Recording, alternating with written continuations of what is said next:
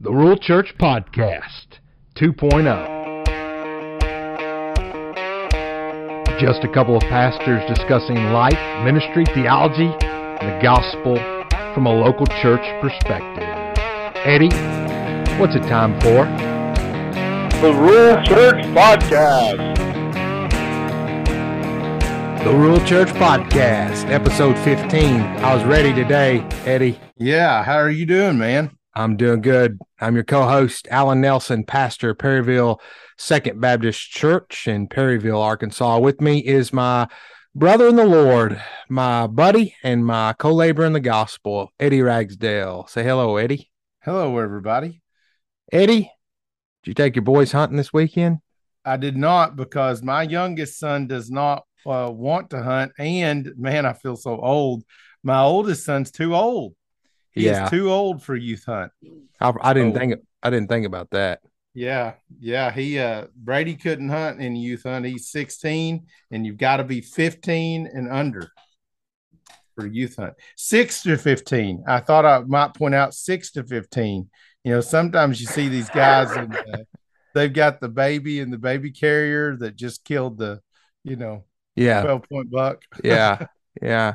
I'll tell you something, Eddie. This week has been it was a tough week last week physically because we had the flu and my whole family. And I was able to preach Sunday. My symptoms started like Monday night. And so I was, by the time Sunday rolled around, I was not contagious, but I was still exhausted. You know what I'm saying? Right. But Wednesday I couldn't. And so Wednesday, like the last minute, I had to message some of our men.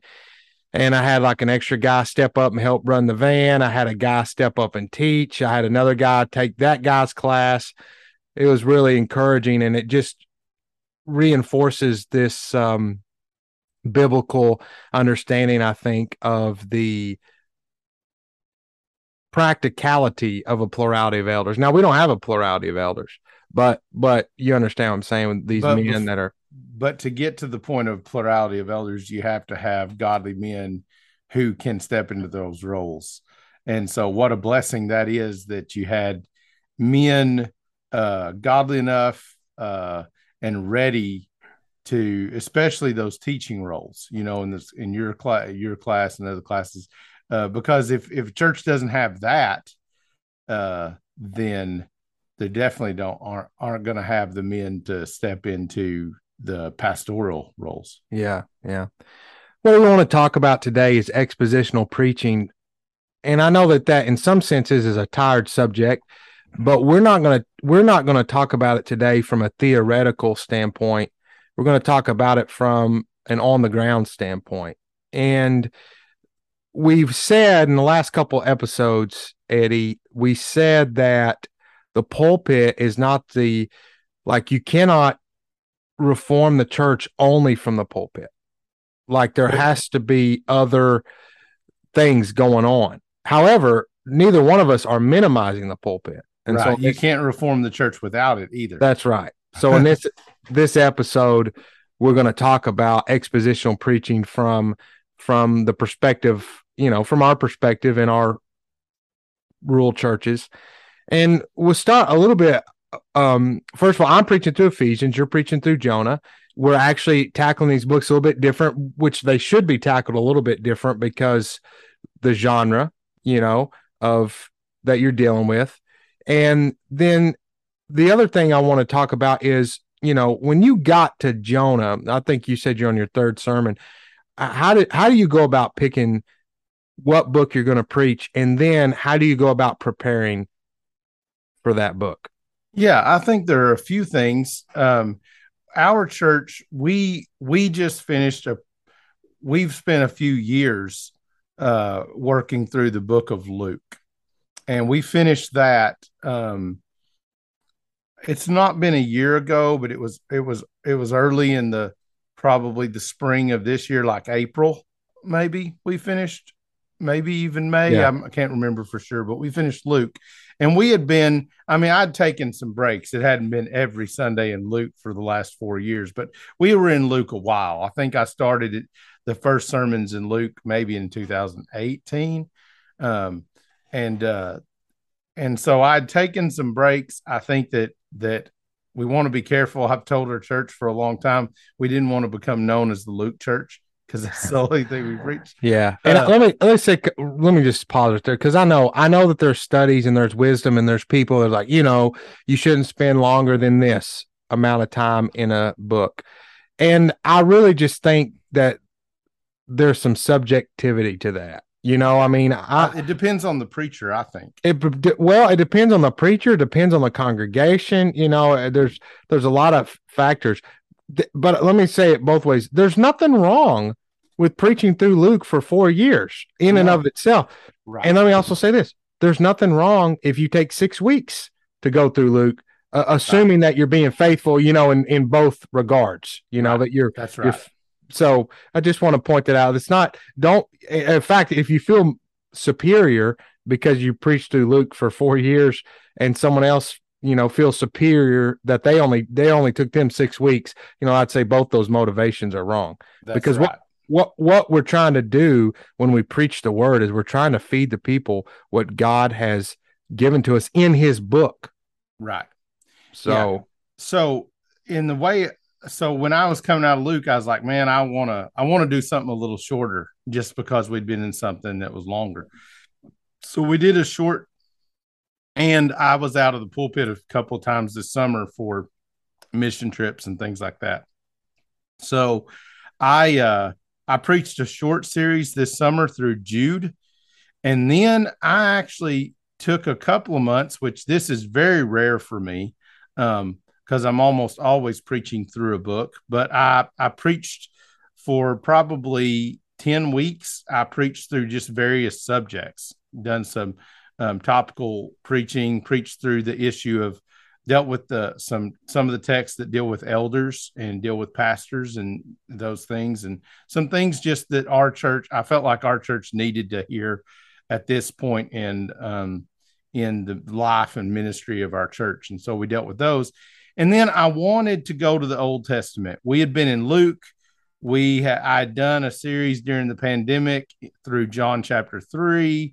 We had been in Jude. We had just done a lot of New Testament, and I just felt like we needed to get back to the Old Testament. The last book that we had exposited had been quite a while ago, and it had been Habakkuk, and that's another short book.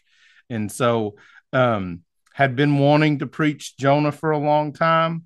And so I even reached out to you, here a while back for some, just some different commentaries that you'd used. And so I got a hold of some of those and just started studying and felt like that was the right place to go. So we're working our way through Jonah.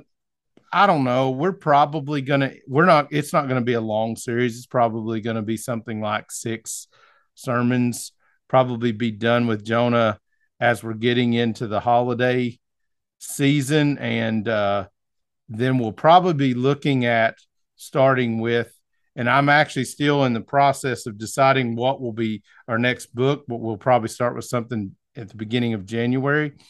I do have a long-term goal. When I started Luke all that time ago, my long-term goal is to cover all of Luke and Acts. But I may go ahead, and we've done so much narrative in our church. I feel like we may need to. I may do another epistle, maybe one of Paul's epistles, shorter epistles, and then go back and start Acts. But so that's kind of the process that I'm using right now. Yeah, let's back up. Before you preach week 1 of Jonah, is there anything, and this may be different with every book, but before you preach week 1, you're a few weeks out. Is there anything that you're doing different with the book of Jonah, or is it just like, okay, I don't want to preach Jonah, and then you get to that week and you're like, okay, now I'm studying like normal? Or are you doing anything prior to that? Just curious to know your method here. Well, when I first have the idea, hey, would want to preach that, I'll go and read the book a few times and be like, okay. And really, I'm just reading it to remind myself what all's in here, and is there something, just kind of, and I'm just refocusing familiarizing myself with the book. And maybe a few times into those readings, I'm beginning to go, okay, this is going to be a really helpful text. Uh, maybe I'm just going to be really honest. Maybe I start recognizing this one's going to be pretty difficult text, when we get there. I'm maybe even starting to get an idea of of how might this break out, how might I try to preach this, not necessarily just how many weeks and sermons, but where are the natural breaks in this book going to be. For example, here a while back, I thought about the book of Judges, and we still probably will do the book of Judges at some point, but I went back and I read it a little more, and I was just like, I don't think it's the right time, so we're not going to do that one right now. One time I preached through the book of Ruth, and the first sermon in the book of Ruth was one sermon on the book of Judges. So, oh yeah. Okay. So a couple questions I have. When you work, because there's various skill levels out there, when you work through the text, okay, so you've kind of outlined. Oh, no, first question.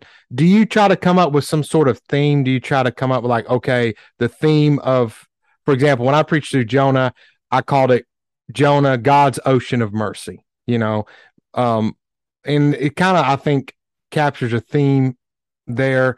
But do you try to come up with any kind of like overarching theme, or you just kind of take it week by week? Well, here's the thing, and this has really kind of happened more organically than something I set out to do. But I noticed that this really started happening as I was preaching through Luke, and then it has just become pretty normal for me. But the thing, so every week my sermon, I heard a few years ago, I heard some pastors mentioning that you ought to be able to put your sermon into a sentence. If you don't have the basic idea of what you're going to preach down in a sentence, you're probably not ready to preach it. And I have taken that, and I basically boil my sermon down into a singular point or sentence that I work off of for the rest of whatever that message is going to be. And what I've found is that point throughout a book of the Bible is often very similar, at least in texts like a narrative text like Luke or even like Jonah. So, for example, in Luke, I found that every week it was Jesus is Lord. The point was Jesus is Lord, and then this text is telling us this about how Jesus is Lord. So what about last week? And so in Jonah, I found that for me, Yahweh is sovereign, and this is how Yahweh is sovereign. So that has been all three sermons. The central point has been Yahweh is sovereign, and this is how he is sovereign. So this week it was Yahweh is sovereign over death and life because salvation belongs to Yahweh. And that was the basic thing that we were working off of. Yeah. Good. Okay. What about so this is a question I was going to get. What about your skill level with Hebrew? And is that something, what's your encouragement there? Like, is there any resources you use? Any thoughts, like when you're preaching from the Old Testament, anything you want to say with that? Yeah. So, I'm not great with Hebrew. I took Hebrew in college. I had 2 semesters, but I'll be honest, I really struggled with Hebrew. I'm not a great linguist anyway, but I greatly prefer Greek. In Arkansas, we barely speak English. Right? That's right. That's right. So with that being said, I really lean on the same kind of tools that a person that had never studied Hebrew at all would have to lean on. And I've never really looked deeply into Logos. I've always heard people talk about how good it is, and maybe one of these days I'll be able to afford something. But I use just a simple free tool, Blue Letter Bible. I use that a lot, and then I try to use the work of better scholars than me in commentaries. So, and usually when I'm working through any book of the Bible, I will have a primary commentary that I'm now the way my method is I try to spend a lot of time in the text myself, basically work out an outline of the text, and then I'll even have a not just an exegetical outline, but I'll have basically the outline of what I plan to preach all done before I go to the commentaries. Mm-hmm. And then I go to the commentaries kind of as a check. But that being said, I usually have a commentary that I'm primarily using, and then the others to supplement that one.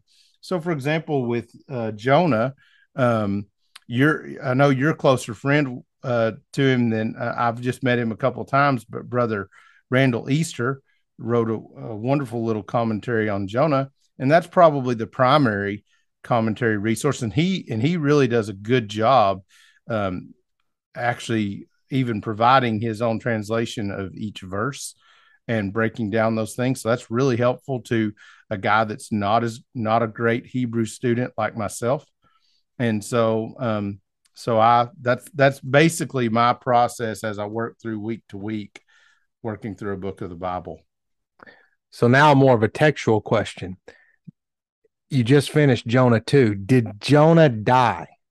I preached that Jonah died. I said I presented to my church both ways that you could interpret it. I argued for the fact that you've got to interpret it as at least a metaphor of death and resurrection, because Jesus says it's the sign of the prophet Jonah. He will be 3 days and 3 nights in the belly of the fish, just as Jesus is 3 days and 3 nights in the heart of the earth. So I argued you've got to consider at least a metaphor for death and resurrection. But I also put forward that I think it's a metaphor for the way that God saves sinners, because Jonah was into the water, and if you take his prayer of Are you thanksgiving. talking about baptismal regeneration? No, Jonah was into the water, and his prayer, he doesn't say anything about the fish in the prayer. The Yeah. fish is mentioned before and after the prayer, but not in the prayer. And so I took it that Jonah dies in the water. He's Yeah. drowned. He dies. He's at the bottom of the sea. The fish swallows him dead. God resurrects him in the belly of the fish, just as he resurrects Jesus in the tomb, and just as he resurrects the dead in sin sinner. And then Jonah responds in prayer to God after he's been resurrected. And I told our church, I said, I believe this is exactly the way that we're saved. We're dead sinners. God comes and takes out the heart of stone, puts in a heart of flesh. He does the work of regeneration, and then we respond in repentance and faith. And so Amen. that is exactly how I preached it. What? Okay, that text is easy. You've got, and what I mean is, it's easy in the sense that Jesus makes a reference. Yeah, so it's really helpful. It's like, okay, this is easy tied to Christ. But as you're preaching through Jonah, how do you? What is your strategy like? How should you be preaching Christ from the book of Jonah? Man, I think the whole book of Jonah is pretty easy. You see, in chapter 1, you really there are a lot of parallels in every chapter. In chapter Right. 1, you see the parallels. Even though Jonah is disobedient and he's running from the Lord, you see parallels with Jesus being asleep in the boat, Jonah asleep in the boat, and you also see just opportunities to preach Christ in the way that the mariners kind of keep trying to lean on themselves, and then they eventually just have to submit to the sovereignty of God. And I just see Christ really in every chapter in the book of Jonah. And what would you say though? What would you say? I think I told our church. Well, I told our churches the central. I think the central thing in the entire book of Jonah is that last statement at the end of Jonah's prayer. Salvation belongs to Yahweh. And that salvation is the Lord Jesus Christ. And so, I mean, if that's the central message of the whole book, which I think it is, then as we're going through the book, everything that ties back to that's going to point us back to Jesus. Amen. Amen. So let me kind of turn this around a little bit. Well, hold on. Because Hold on. okay. Let's finish. Let's finish Okay. this episode with you. Okay. And then, because we usually go about 30 minutes and we've gone almost 20 minutes. So Okay. it'll be good. And then we could turn around and we'll talk Sounds good. about Ephesians in the next episode. But yeah, so yeah, that's kind of the question I want to talk about with, there's different hermeneutics out there. You're not dispensational. What is your hermeneutic? What is your understanding of the how the scriptures fit together? Well, I'm a I would say covenant theologian, except for I want to be careful that I don't overstate like I have a greater understanding than I do.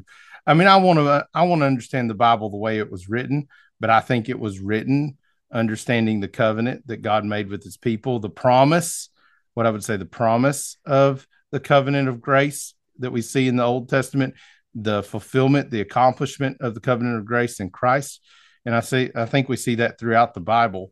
So, um, so I mean, I think every place in the Bible we're going to be able to see how it fits into the promises that God made, you know, to Adam and Eve in Genesis 3, with the proto evangelion, with God's promises to Abraham, um, and even when we look at the old covenant and we see, that greater expression of the covenant of works, we still see God expressing promises of grace all the way through as he responds. And I think that's what we see even in the book of Jonah, when you see God showing himself to be a God who relents of calamity when people humbly repent of their sin and believe God, which is exactly what it says in Jonah chapter 3, that the people believed God. People of Nineveh believed God. Amen. Here comes Jonah to the people of Nineveh,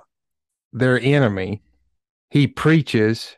He's ethnically, different. He's an enemy of the people, as it were. He says Yahweh's going to judge this place, and they believe him. Yeah. Jesus comes in as a friend, one of the people, preaches. They don't believe him. Yeah. That's his point. One greater than Jonah is here. Right. Yeah. And Yeah.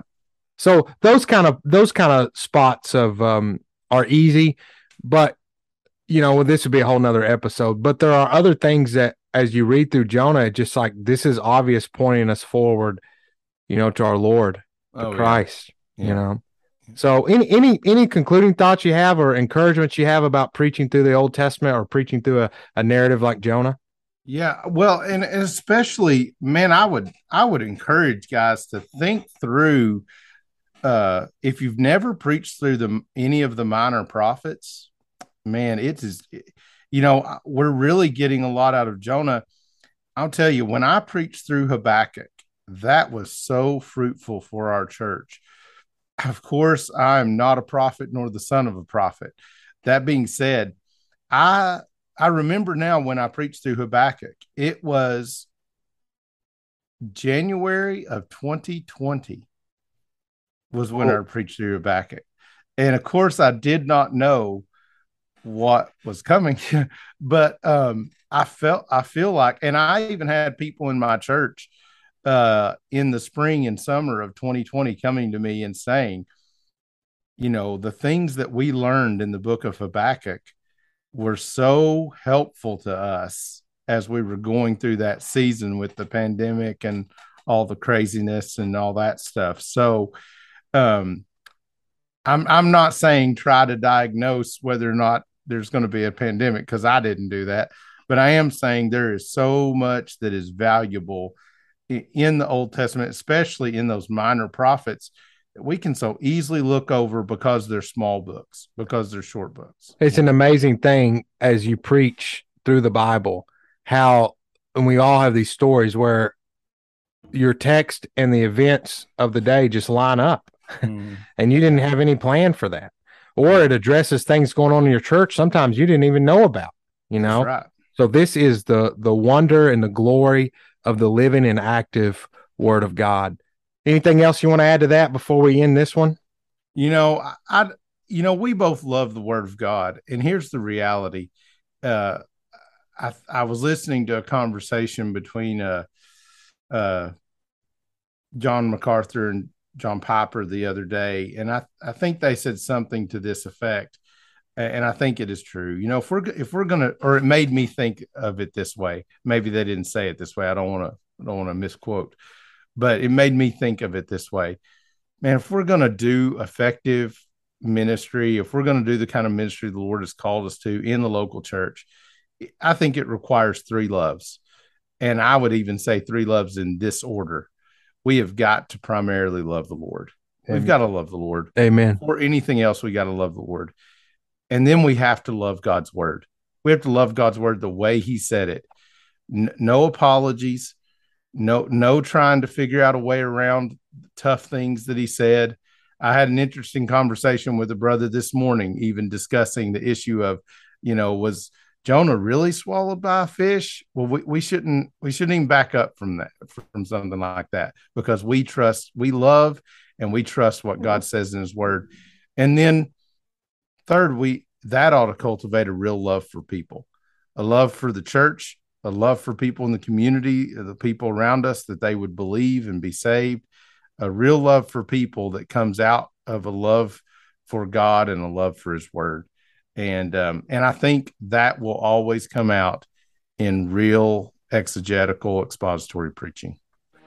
Amen. That's a good word. Thank you for joining us on this episode of the Rural Church Podcast. Say goodbye, Eddie. See you guys next week.